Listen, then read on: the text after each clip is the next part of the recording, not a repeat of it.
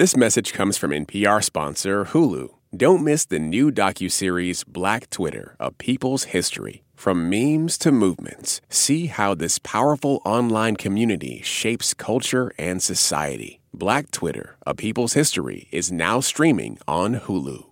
At this point in podcast history, I am guessing that you have listened to at least one true crime podcast, if not several. I know I have.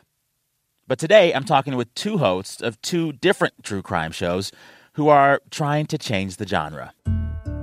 I'm Jonquilyn Hill, and from WAMU and PRX, this is Through the Cracks, a podcast about the gaps in our society and the people who fall through them. Hosted by me, Connie Walker. And now, the disappearance of Jermaine Charlo. Jonquilyn's podcast is called Through the Cracks. It's all about the story of 8-year-old Relisha Rudd, this young black girl who went missing in Washington, D.C. in March of 2014. All kids need a place to play. That's Relisha, in perhaps the only known audio recording that exists of her. How can you have a young girl abducted at a shelter that's run by the city, and apparently she's taken by an employee of the city who works at this shelter? How does that happen before anyone notices? And Connie, she tells the story of Jermaine. The unsolved disappearance of a young Indigenous mother from Montana named Jermaine Charlo. Hi, I'm Jermaine. This is my blog about me. Missoula police are Both of these shows talk about people not usually covered in true crime shows. People of color. So when another missing person case got really big this year, it made both Jonquilyn and Connie think about how these cases are covered and thought about, and how much that depends on the background of the person missing. And when I first saw Gabby Petito's, disappearance get the coverage that it did, I thought about Jermaine and thought about all of the similarities. This morning, the desperate father of Gabby Petito appealing to the country for help.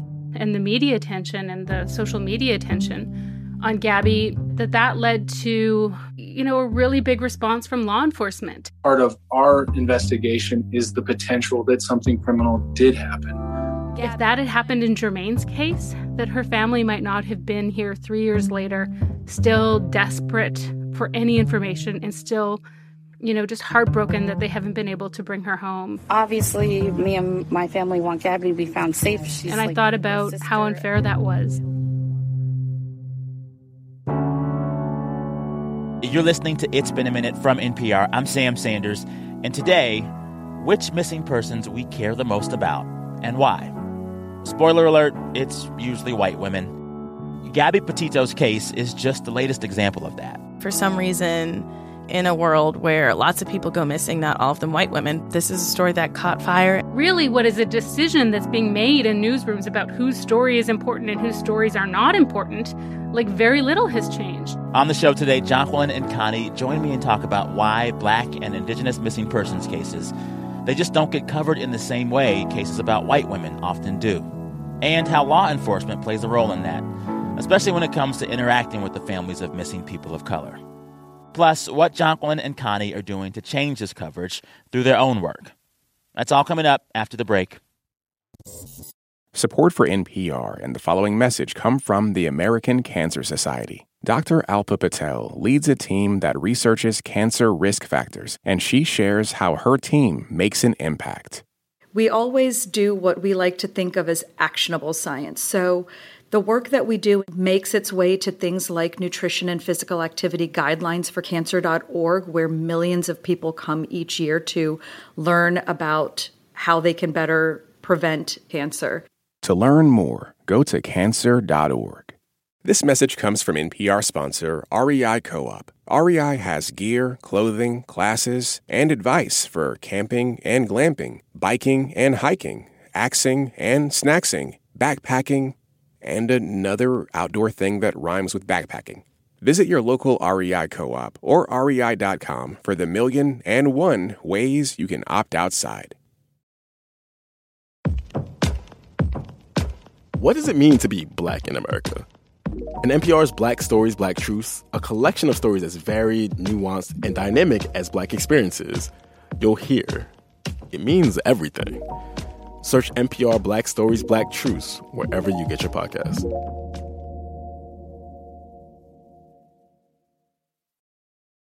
What for y'all is the biggest difference in the way Gabby and her case was treated once she went missing compared to the ways the folks in your podcast were treated once they went missing?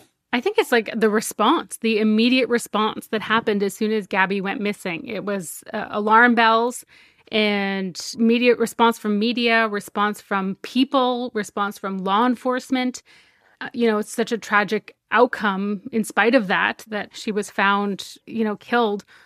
But I think that for families like Jermaine's and Relisha's, like, they did not have that response, clearly. And I think that everybody understands and knows that in a missing persons case, those early hours and days are crucial for not only finding the person, but for finding justice. And I think especially like in Jermaine's case, like even getting her reported missing was a struggle that took days.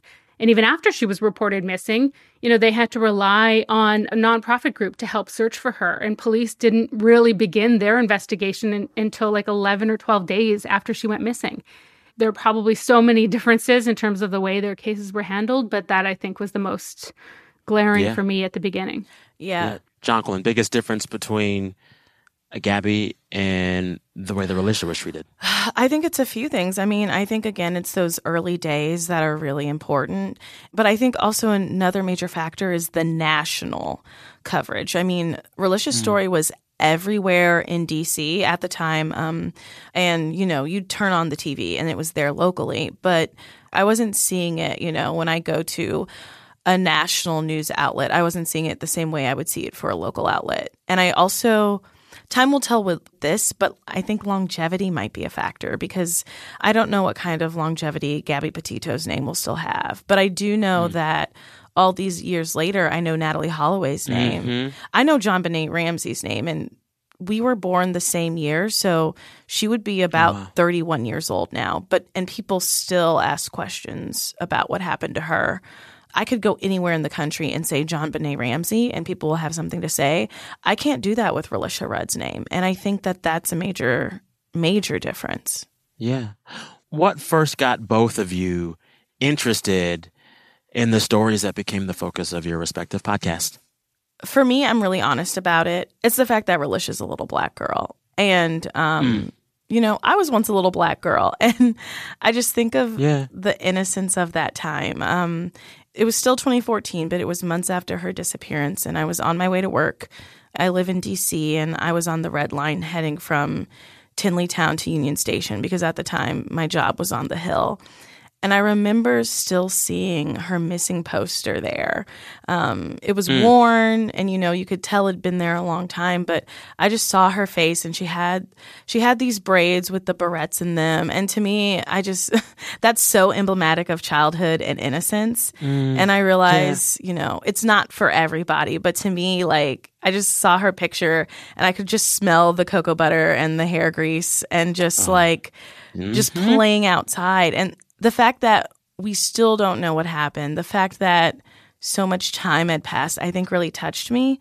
Everyone deserves to be protected, but little Black girls deserve that protection too. And I think often we aren't given that soft place to land, whether, we're seen as more mature, whether people don't care what happens to us. And I just really wanted to talk about her story in hopes of changing that, at least for someone. Yeah. All right, Connie, same question to you. What first got you interested in the story that you've been covering?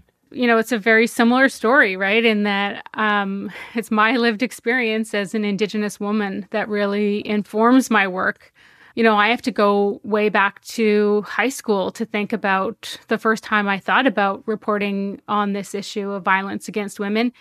And it was when I was, in high school and a young woman from a nearby reserve was killed. And her name was Pamela George. And she was a young mother of two. And she was, I didn't know her, but she was from a nearby community, a nearby reserve that I had been to. And I'd gone to powwows there when I was a kid.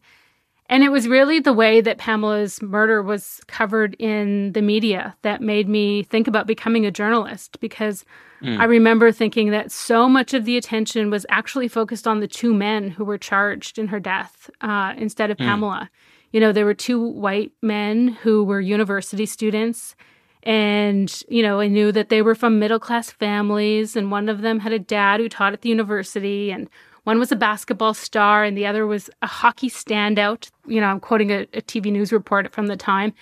And Pamela, it said, and the victim, an Aboriginal prostitute. Like, they didn't even say her name or say, anything about her life or her family. And I think that it obviously spoke volumes about the way that journalists thought about Pamela and the way media did. But I also remember feeling, it spoke to the way that our lives were valued in the justice system, especially when they were acquitted of her murder and sentenced to manslaughter.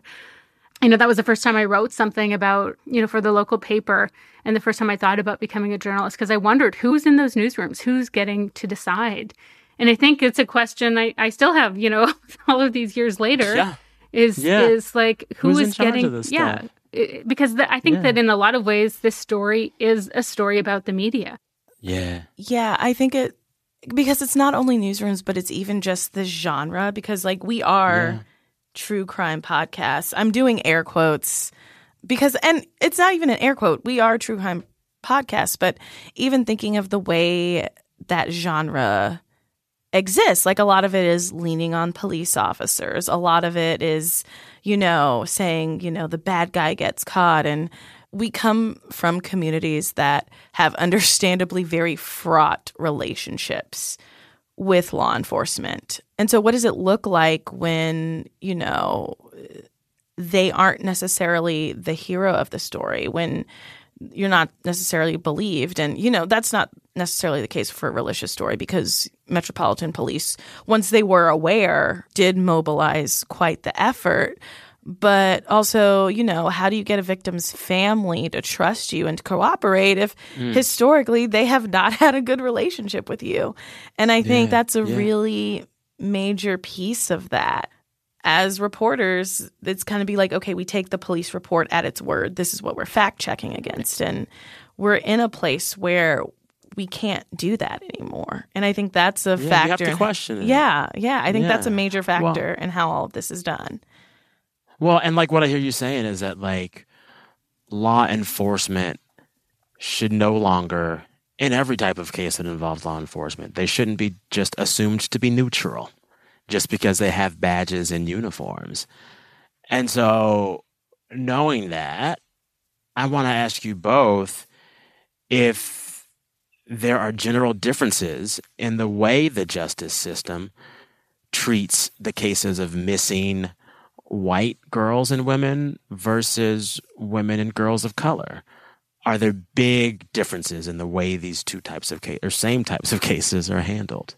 I mean, I think so. I can't think of, I think that every single family that I've talked to who has a loved one who's been missing or murdered, say that they've had difficulty in getting law enforcement to take their cases seriously from the get-go. And I was part of a group at CBC where we created this database of like over 200 unsolved cases of missing and murdered Indigenous women and girls in Canada. And we interviewed over 100 families. And there was, so many of them talked about this problem with law enforcement not taking their cases seriously, not investigating properly. And I think that's something that has really been consistent in a lot of the stories that I've heard in a lot of families that I've talked to. Her name escapes me now, but I remember hearing the story about a woman in Montana whose mom went to the police and they weren't taking it seriously, weren't helping her. And she actually started going out and interviewing people and actually trying to find her daughter on her own. And that is something, so many families are put in the position of doing. Relicious case is very atypical. And I think because it's so atypical, it highlights what is typical. So a few years back, I think it was 2017, there was the fact that so many Black girls were considered missing in D.C. went viral because the Metropolitan Police Department was, tweeting. And they still do this. I remember that. It was like a thing. Yes.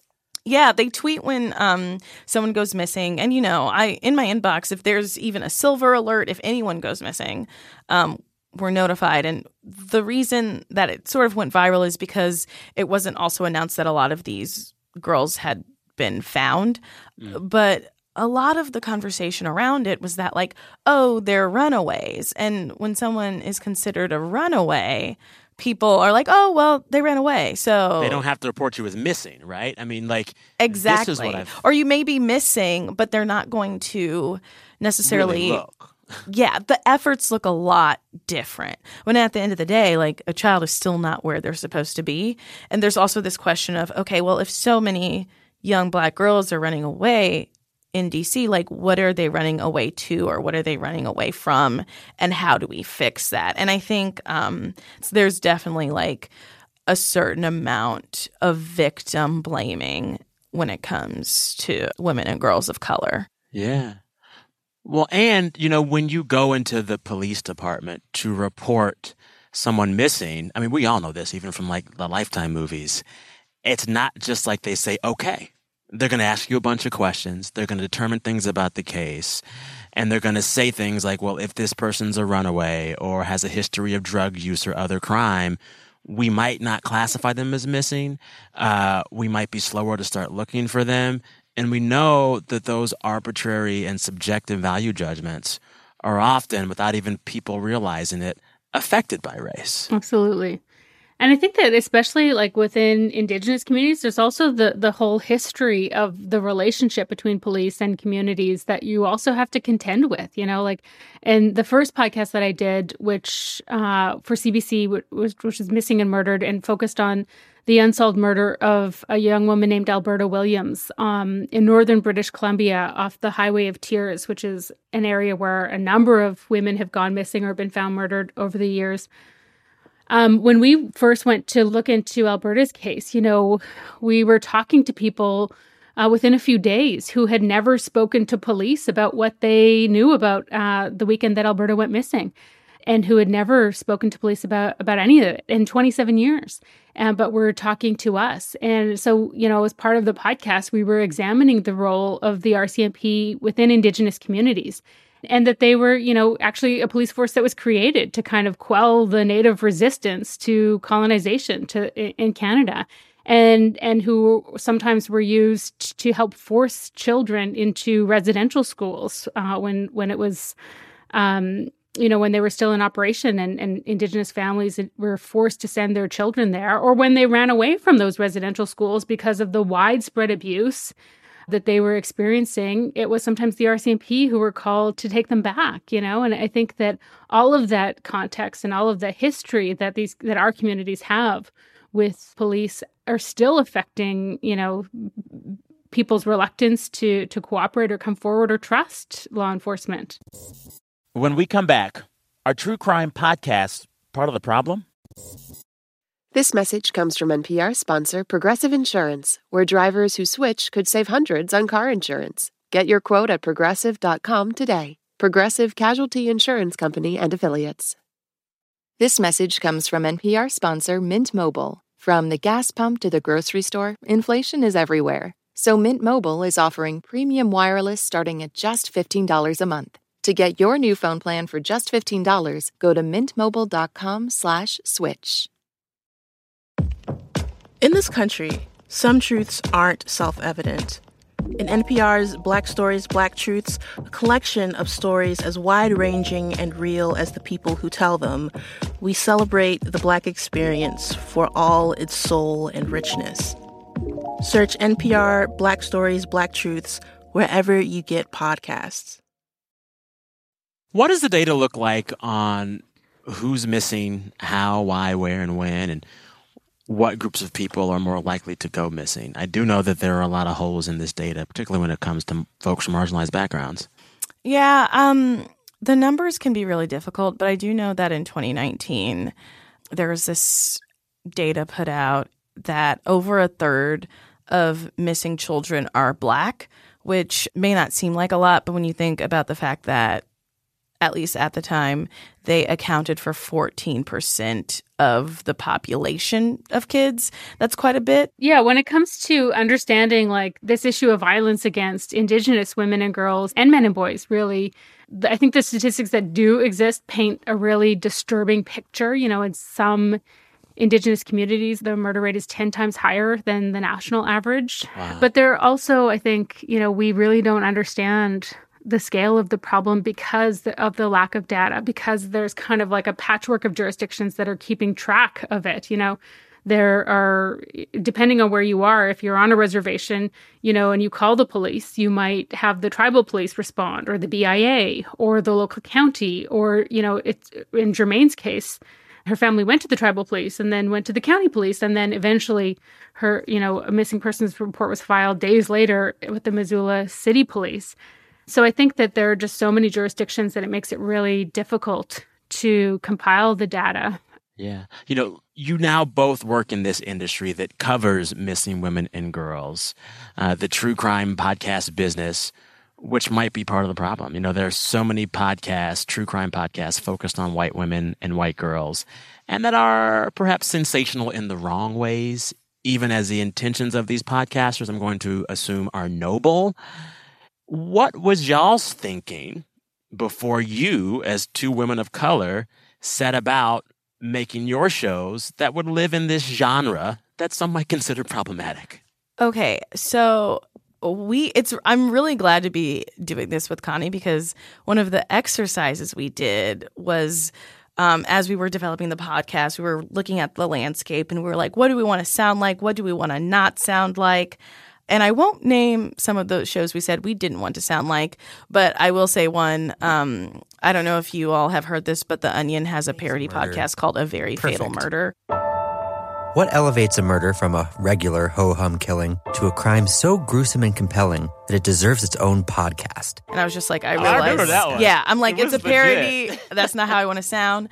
But the Finding Cleo season of Missing and Murdered. To have your family member stolen, murdered, then missing? Oh, wait a minute. This is Cleo. Yeah. Oh my gosh. We were just like, wow, this like really like in the same vein of what we're trying to do. And so, Connie, I would love to know how you went about it, because really, I think your work has really helped carve out this space for people of color and women of color to really tell the stories of our own communities. And I would love to know just kind of what your thought process was. Oh, thank you very much. I mean, I think really I've been learning through doing the work. And I think that, what our goal is to try to kind of subvert the popularity of this genre, like this insatiable appetite for true crime, to tell bigger stories. I think that for families, obviously, of Jermaine, of Cleo's, of Alberta's, that their stories have been so underreported and sometimes even when they, like in the case of Pamela George, like really misrepresented their lives in really harmful ways, that they deserve to have the attention. They deserve to have this concentrated effort, this investigation to try to uncover something, because, for them, often it's this last-ditch attempt. But the idea of kind of consuming their trauma and as entertainment is something that really, I've really struggled with, because it is meant to be a compelling piece of storytelling as well, right? We're trying to engage an audience and bring people along, while at the same time not losing sight of the real people at the heart of it. And I think every true crime story has an opportunity to be about something bigger, even the ones that seemingly focus on the violence. Yeah. Mm-hmm. There are going to be a lot of people hearing this conversation saying to themselves, I'm on the side of justice. When I see an alert about someone missing, I try to be part of the solution, not the problem. I want to be aware of these biases, etc. But to listeners like myself, even, who like a good true crime podcast, what can we be doing differently to better address these disparities in the coverage and the rescue of missing girls of color? I think on one hand, it's good to engage critically. Journalists, we tend to just be curmudgeons and just have a distrust of most things. And that's what makes us good at our job. And so trust is a major part of this. But I would say to the audience, even, kind of take everything with a grain of salt. Like, think, okay, well, what is the story I'm missing here? What different angles could have been covered here that are missing? And I think people listen. I mean, we look at our mentions, we read the emails. When there's a real critique, people, at least people who want to improve, will acknowledge it in good faith and try to improve. So I think not only being an audience, but being an active audience is really helpful. For listeners, like I think it is about, thinking about the bigger picture of like as a whole, what are we being told about crime and who's affected by it in the stories that we're hearing? And why is it that people are more interested in a missing white woman or a missing woman? Like missing men and boys also, especially in Indigenous communities, are also disproportionately affected by violence. And for some reason, it seems more palatable to focus on women and girls. And why is that? And thinking about, more importantly, like I think a question for the storytellers and for the reporters and the journalists who are in these spaces and sharing these stories, and thinking about how it's our duty to reflect the truth and the reality and ask ourselves, who are the people who are disproportionately affected by violence? And is that reflected in what we're doing and what we're covering and what people are reading? I also think, like, as journalists, we need to be like making space for these conversations. And I'm so grateful you guys are making space for this today, but also thinking about, who gets to tell these stories and what are we doing to try to help empower, Indigenous people or Black people or people from other marginalized communities to share their own stories, that we are the ones who were in the best positions to do it. Our lived experiences don't make us biased. It actually helps us improve and better reflect the communities that we come from. And we should be supported to do that in more than we are now. Yeah. I'll tell you what, I am honored to have had this chat with you both. And I thank you for the vital work that you're doing. It is necessary. Thank you both so much. Thanks, Thank Sam. you for having us.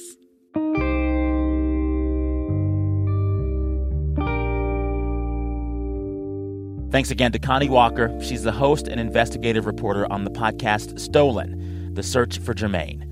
And Jonquilyn Hill is the host of the podcast Through the Cracks. You can find both of those shows wherever you get your podcasts. All right, this episode was produced by Anjali Sastry and edited by Jordana Hochman. Listeners, we're back in your feeds Friday. Till then, be good to yourselves. I'm Sam Sanders. We'll talk soon.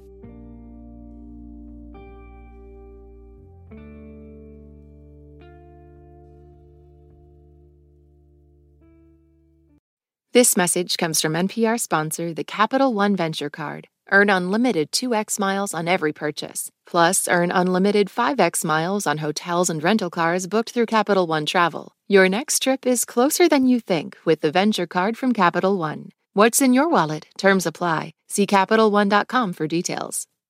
This message comes from NPR sponsor Viking, committed to exploring the world in comfort. Journey through the heart of Europe on an elegant Viking longship with thoughtful service, destination-focused dining, and cultural enrichment on board and on shore. And every Viking voyage is all-inclusive with no children and no casinos. Discover more at Viking.com. This election season, you can expect to hear a lot of news, some of it meaningful, much of it not. Give the Up First podcast 15 minutes, sometimes a little less, and we'll help you sort it out. What's going on around the world and at home? 3 stories, 15 minutes, Up First every day. Listen every morning wherever you get your podcasts.